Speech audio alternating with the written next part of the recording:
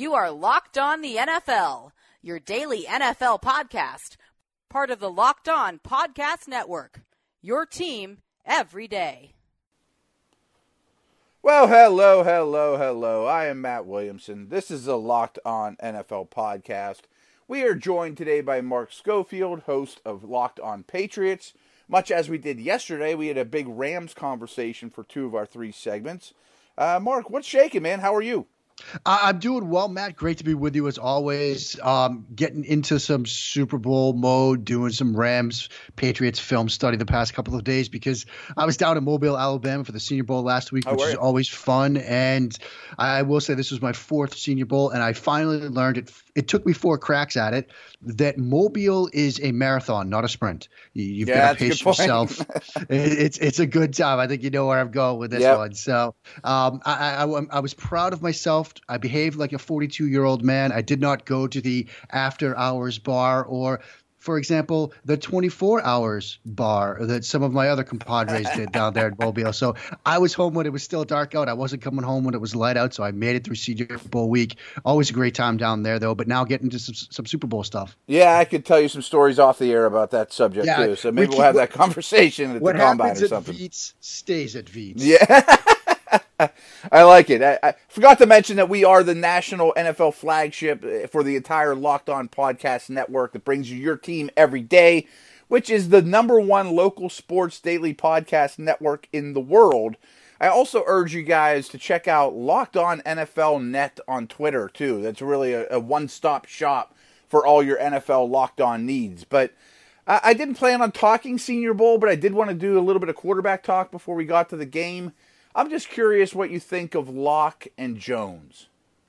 I think Locke had the better week of the two. Mm-hmm. You know, when you look at how these guys were viewed before the Senior Bowl, both of these were the potential round one guys. You're hearing Locke maybe doesn't get past, Denver at 10. You're hearing some teams are probably going to make noises for Jones. I think Locke came in and did the things that he had to do. From what I was told, he was great when meeting with teams. From what I saw and heard from him at the podium and in the post-practice scrums, he was fantastic, said all the right things. As far as the play on the field, look, he runs more of a simplified offense, although with Derek Dooley last year, they did some more stuff between the numbers, between the hash marks. His arm slots and release points were better. You could tell he's working on his mechanics. Footwork was better. So I thought he had the kind of week that if you're looking at a guy thinking he's a first-round pick, but you want to see some stuff from him, he showed you enough where you can think, okay, I can see why a team might buy in on him. Jones, I thought, was not good. And I wasn't a fan of Jones coming in. I think he's more of a, look, if you run a West Coast offense, fine. He's good for that. But if you get into the intermediate and deep areas of the field, he's probably not the guy for you. The Wednesday practice was closed to the media because of weather. Finally got a chance to study it Wednesday night on film. I'll tell you how his 7-on-7 session started. And look, Tuesday is a baseline day, but by Wednesday you should be figuring things out. 7-on-7, no pass rush. You're clean, so your thought process, it should be perfect. You should be able to hit these throws because you're basically throwing without any pressure. His first throw, a quick speed out to the left, misses it by 3 yards. His second throw, a running back check down to the left flat. It was the right read, but he was so slow with it. Pick six going the other way. His third throw, a comeback route along the left boundary. He triple clutches on it, stares it down. His receiver falls, throws it anyway, and he's picked. That was one of those, Matt, and you know these types of moments. It was a put the pen down moment, but not in a good way. Right. I see what you're saying. I look at Jones, and you're more advanced on these college guys than I am without question, but I've mentioned this on the show before, that if this is any other year, he screams round 3 to me. Like it feels like people are manufacturing. We need another first-round quarterback. He's the best we got, so we're going to put him in the first round. I think that's exactly right. And, I'm not done grading him, but he's going to be closer to a third-round grade than a first-round grade for me. And I think that's, probably a fair assessment for a lot of people. I think you've got him pretty much pegged exactly right. We always have this trend where because of the need at the quarterback position, and you look at teams like the Giants, teams like the Jags, teams like Washington, teams like Denver, quarterbacks get pushed up boards. But the thing I come back to is with Jones. Is Jones in the first round better than, say, a Brett Rippon in the fourth? Like you're you saying, look at right. those two quarterbacks, and it's like, where's the Pound for best pound. value? Right. So yeah, I'm with you. I'm more into the Jones. You know, if this was a draft that had one or two teams that needed a quarterback, he'd probably get drafted in a more appropriate round and position than where he's going to probably end up getting picked. Yeah, that makes perfect sense. And I have a list here of 7 NFL quarterbacks that I think could be changing teams.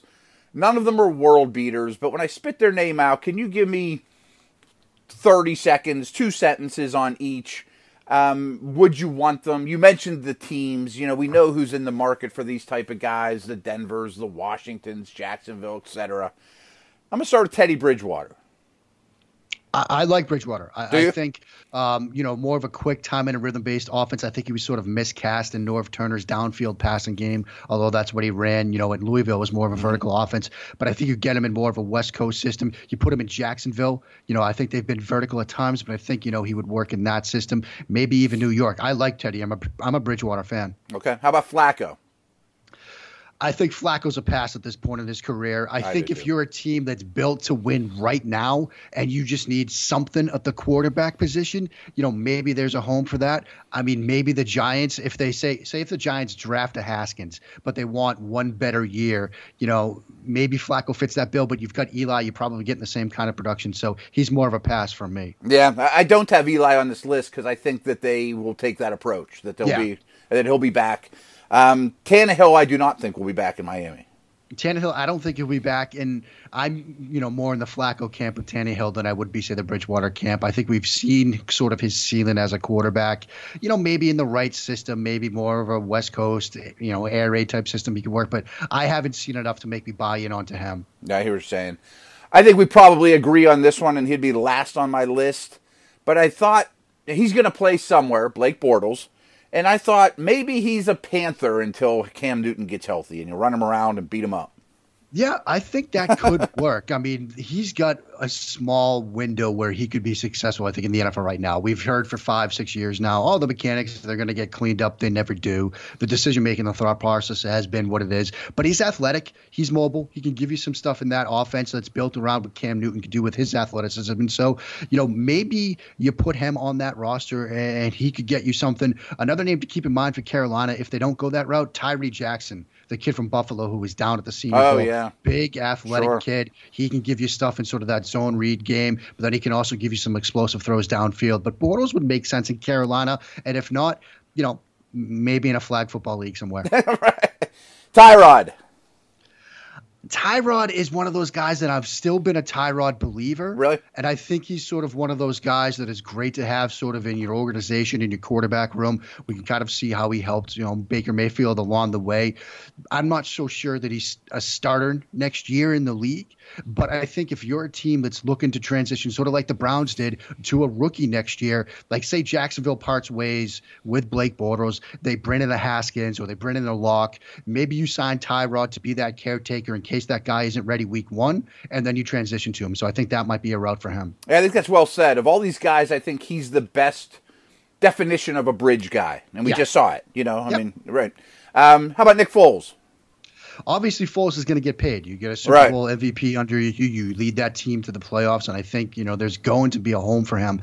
I still don't think he's more than the guy that can get you – that I would describe him as a guy that you win with, not like a guy that you win because of. But I'd rather play against him than with him. Yeah. Yeah, I think that's exactly right. I mean, because he's still going to make some mistakes here and there, and he's not somebody that's going to truly blow the doors off. But again, for those teams that might be a step away – just need the quarterback piece figured out, they're going to throw money at him. This is my favorite name on the list, and I don't know if he's available or not. They don't need the resources, but if I would much rather spend an early second, if I'm the Giants, on Jacoby Brissett than whoever's going to be sitting there in the draft, or reach in the first round if your favorite guy isn't gone. I'm a big Brissett believer. See, Matt, this is why you and I get along so All well, right. I like it. I wrote actually a couple of months ago going through the options for the Giants over at Big Blue View, and Brissett was one of the names that I really threw out there because I loved him when he was coming out of NC State. I liked him in that draft. I think I had him at like QB7, and you say, oh, well, does that mean you really loved him? I liked him for what he was. And then you saw the way he stepped into that situation with the Colts, and you look at that basically 15 games that he started after getting traded late in preseason, basically right before the season started. He fared pretty well, stepping in for Andrew Luck. And so he's also taken on a leadership role. There was that story out of Indianapolis where they had that early season slide, and he was the guy that said, look, we got to call a team meeting, get everybody on the same page, doing that as the backup quarterback. I think if you're the Giants and you don't love any of these first-round quarterbacks, or you get teams that leap ahead of you to get those guys, you wait. You spent a second on Brissett, like you said, spent a third on Brissett, whatever it takes. Whatever it takes, yeah. I'd rather him than reaching for maybe a Daniel Jones or, some of the other guys in this class. Yeah, I mean, that would be my favorite outlet if I'm Washington or Denver or whoever these teams are. I'm calling the Colts for sure. Yeah. I've told you guys before that the only thing I listen to are podcasts. I mean, sometimes I listen to music when I'm working out, but if I'm mowing the lawn or whatever, I'm listening to podcasts. I'm in the shower, I'm listening to podcasts. And I have a new favorite, and it's called That's Gold. And if you like this show and you listen to podcasts, which you obviously do, you're listening now, you're going to love That's Gold with Steve Heitner. And you may know Steve if you're a Seinfeld fan, as many of you I assume are if you're listening to this, and share my sense of humor. He was Jerry's annoying comedian friend Kenny Banya, who coined the term, "That's gold, Jerry." And on That's Gold, Steve is joined by co-host Rich Johnson to talk about everything you guys love, like sports betting, movies, comedy, food, drink, music, Vegas. And they come more than 5 days a week. It's like having conversations with your buddies at the bar like we do here. But that bar has famous guests to show up and shoot the breeze to talk about all these subjects. So check out That's Gold with Steve Heitner on Apple and Google Podcasts, Spotify, or wherever you get your podcasts. All right. We are back, and I want to continue the quarterback talk and just do one segment on your scouting report on Goff and Brady. Pick one. Let's talk about them. Well, let's start with Goff, who was my quarterback 1 in that draft class. Oh, really? I liked him coming out of California. I had Goff 1, Wentz 2, and I liked both of those guys. Can I interrupt you super quick? Because I was asked this sort of question yesterday. Has Goff eclipsed Wentz on your value chart right now? And I said no, because I'm smitten with Wentz. I love Wentz. No, I don't think so. And what's fascinating, Matt, and you'll understand this given your background, is that even though I loved Goff, I had him 1, I loved Wentz, but had him behind Goff. If you would ask me the Friday after that first round who was set up for success earlier in their career, I would have told you in a heartbeat that it was Wentz. Oh, right. Because look where he went. He goes to Peterson. He goes to Frank Reich. He goes the position in the NFL. So when we rank quarterbacks, we got to remember that we can rank them and we can nail the scouting report side, but the scheme fit and the coaching fit matters more in the end. And so I think Wentz was set up to have success. Goff went to an extremely tough situation. And luckily for him, it took a 180 after year 1. But yeah. Right. I mean, and that's why we're seeing that. Look, if you stood on line at a Starbucks with Sean McVay, you're getting a head coach and interview this season because they want anybody that's been close to Sean McVay now to work with their quarterback because that's where we're headed now. I think the thing with Goff that I really liked about him was the footwork in the pocket. He was great at sort of sliding and creating space, similar to the other guy we're going to talk about. Mm-hmm. I love the way he threw the ball sort of downfield. I loved his ability to sort of drop in that corner route, that 7 route, that toughest route to throw perhaps in all of the route tree with that perfect mix of both touch and placement and trajectory, but still enough velocity. I thought in that offense, people say, look, air raid, bear raid type of systems, they don't read stuff. They don't make progression decisions. I had a great conversation with Gardner Minshew from Washington State at the Senior Bowl, and he basically said, look, that Mike Leach, that air raid type offense, you've got 4, you've got 5 progression reads, full field reads, and he looked at me dead in the eye, Matt, and said, it's a lot better than those college-style, pro-style offenses, and he used air quotes. And I literally almost fainted because I'm like, yes, man, you get it. You're exactly right. Good stuff. And so Goff had that in him when he came out of Cal. And so I think what we're seeing with him now is Obviously, McVay has done a tremendous job at tailoring an offense to some of his strengths and some of what he does well. And, McVay has come from that sort of Jay Gruden school of thought where you give your quarterback some half-field concepts, mirrored or not, and give him half of the field to read. They build so much off of that outside zone play action stuff, and it's worked to sort of speed up his decision-making process. The one thing that I think needs to be drilled into the heads of the Patriots defensive backs this week is exploit the hesitation. There are still times on film where he will be so slow with his read and he stares it down so long that you can just jump routes. He had 2 picks in particular. One I believe was against the Chargers. I might have that wrong. Another was against the Rams. It might have been the Eagles. One was definitely against the Bears. One might have been against the Chargers, the Eagles, where he had the route, he was looking at it, and then it's 2 seconds, 3 seconds, and then finally the ball comes out, and by then you're dead. If you stare at a route, if you stare at a receiver for 3 seconds, you're dead. And the Patriots will have some opportunities on Sunday for picks. As for Brady, let's stick with Goff just for a couple minutes, just for a second here. And I think you nailed it. I very much agree with what you said. And unlike his rookie year, he gets away with some of his issues holding the ball because his line is so good. Play action freezes people, freezes the pass rush, freezes the linebackers, and the scheme does help him a lot. But I also think he gets a little probably too much heat of he's a system quarterback. Yeah, I'm right there with you. And I've long said it, look, I'm a Patriots guy, so I've got a decade and a half of honing my arguments against the system quarterback tag. Believe me. I think all quarterbacks are system quarterbacks. It gets to what we were just talking about. Some quarterbacks are just more scheme diverse than others. And you need to identify a quarterback and tailor an offensive system that works for him. With Goff, with Brady, if it's identifying quick reads, giving them some help pre-snap, and them going out and executing that, it doesn't mean that they're only a product of a system. It means that the head coach or the offensive coordinator have just done a good job of identifying what they do well and then putting them in position to go out and execute it. This is a league where more and more teams need to identify what players do well and put them in those positions to succeed. Yeah, it's called good coaching. Yeah, exactly. Right. Brady is probably a little easier eval, but at this stage of his career, what are you seeing from him?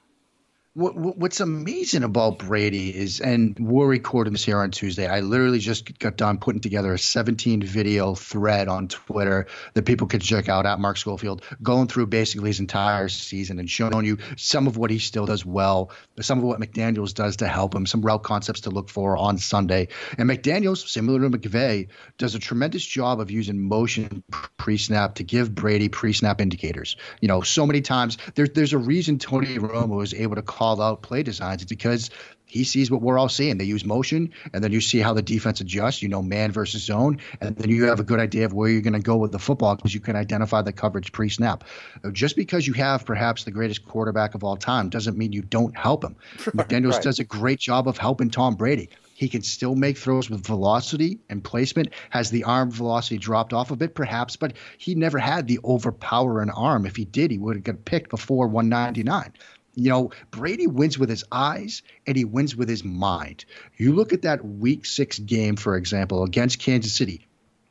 He had 2 vertical routes in the second half of that game. One to Hogan on a 3rd and 1 when they were down by 3, and one to Gronk on that final drive to put them in position to kick the game winner. In both of those, Chiefs were in cover 1, man free, single high, whatever you want to call it. He moved that free safety away from the trips. Again, away from the 3 receiver side to then come back and throw the vertical route to the trips. When you can get defenders to go against what they've been taught to do with your eyes, you're going to win as a quarterback, and that's how Brady still does it at this time in his career. Yeah, it's well said. And back to the whole system quarterback nonsense. I mean, if you ask Tom Brady to take 5- and 7-step drop after 5- and 7-step drop and that group of receivers to win isolation routes, they wouldn't score any points. That's no. Right. I mean, if Tom Brady gets drafted into a Norv Turner offense, Tom Brady is now the best insurance salesman in the suburbs of San Francisco. It's that simple. Yep. That's not what he's built to do. But if you put Tom Brady into a quick strike, time and a rhythm-based offense where he has to win with his mind, he's going to go on and be the GOAT. Yeah, and his competitiveness is unreal, of course, too. And I'm a big believer that, like Michael Jordan, that if you hate losing is better than loving winning. And I think he exemplifies that as well. One other Brady note that I've mentioned here, I just wanted to see if you agree with me, because it really isn't holding water lately because he's playing so well to finish up the season. But around week 11, week 12, I was asked, hey, is Brady done? Or is he declining? And one thing I did say at that point was his low light reel, the bad plays, was bigger than it has been in other seasons. I'm right there with you on that. And I think if you want to make the case that Tom Brady is, sort of declining a bit and, that where he is now might put him more as, say, QB 7, 8, 9, 10 in the league as opposed to QB 1 or 2, I think I'm okay with that, because if you're talking about a quarterback about to turn 42 this August that is just going to still be a lower tier top 10 quarterback, I think that's okay. You look at, for example, but he's playing like 1 or 2 in the he's playing like playoffs, 1 or 2 right now. Right? Yeah.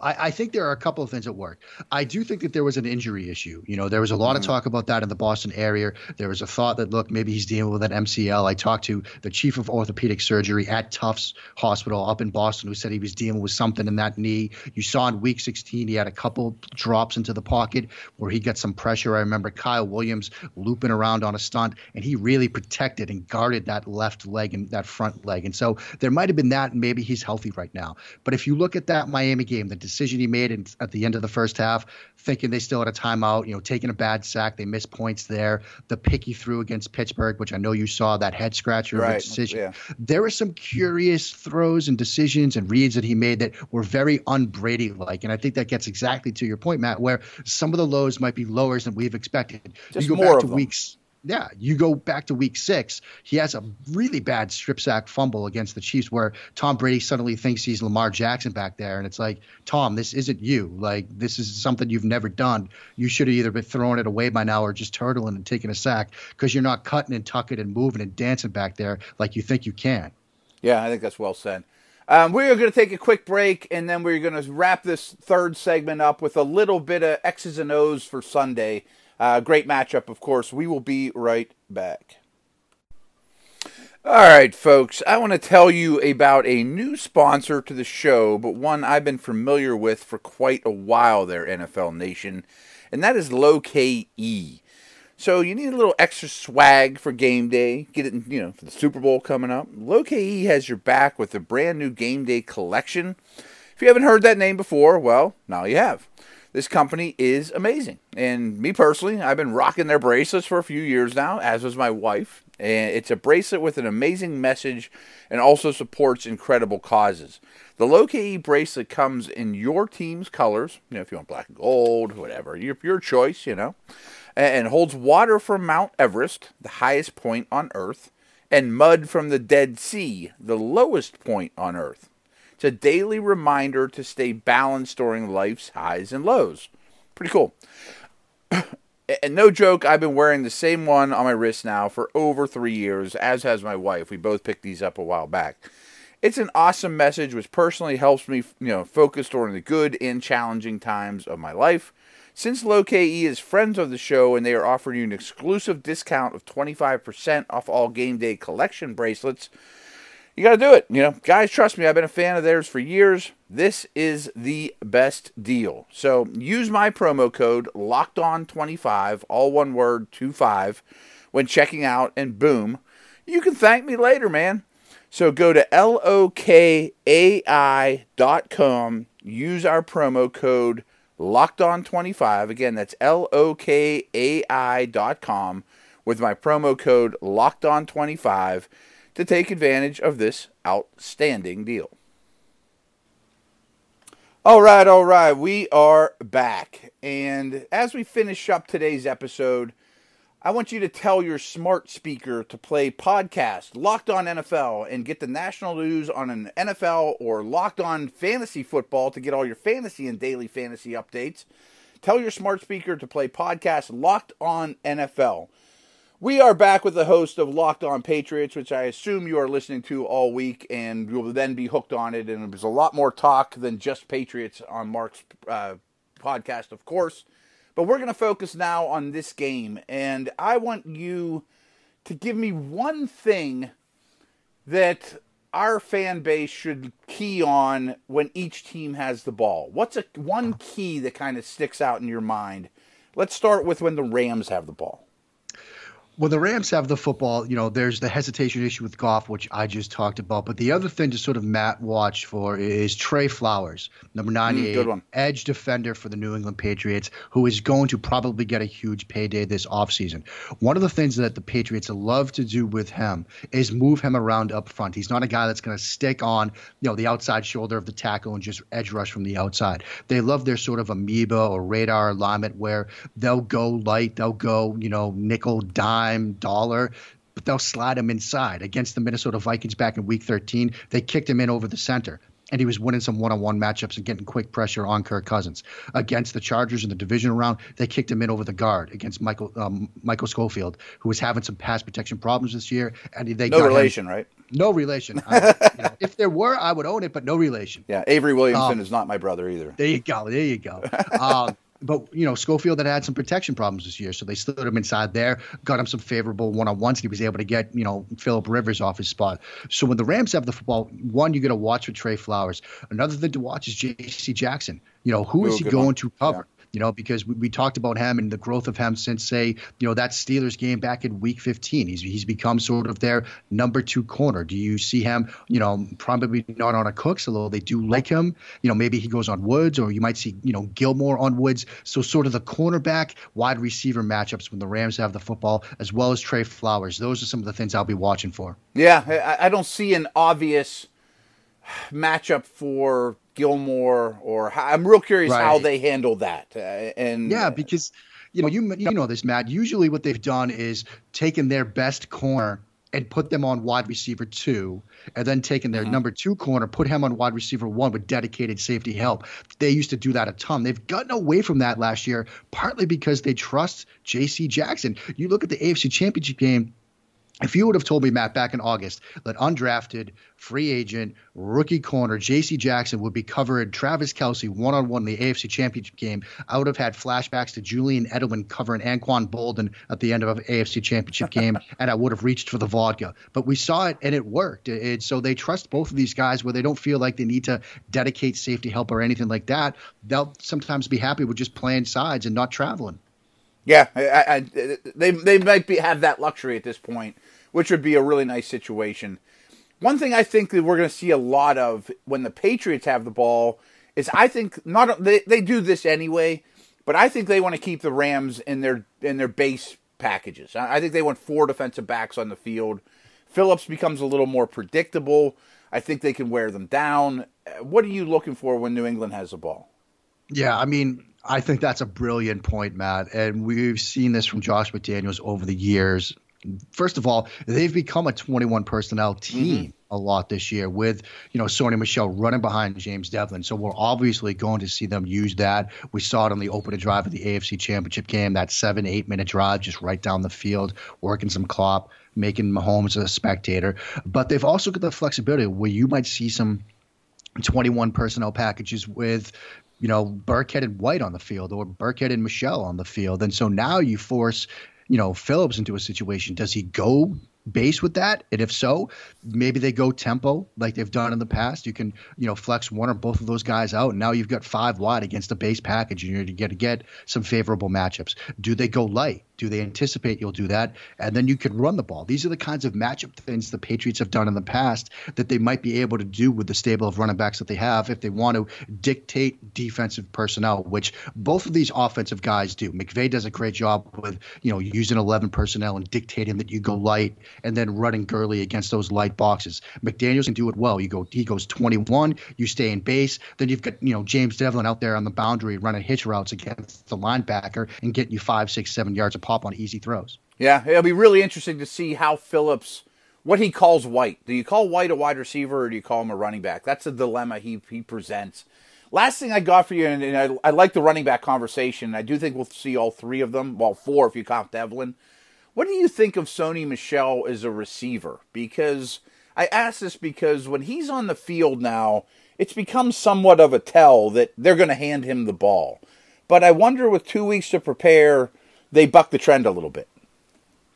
I think so, because I liked his ability as a receiver coming out of Georgia. I did too, I mean, but we haven't seen it. I think that we haven't seen it, and partly it's because of the ability of both Burkhead and White out of the backfield, that, you kind of trust them as receivers. You trust them in pass pro, maybe a little bit more than Sony Michel, although Michel's been very good at times in pass protection this year. But I think, sometimes when you get into a Super Bowl, you see something new.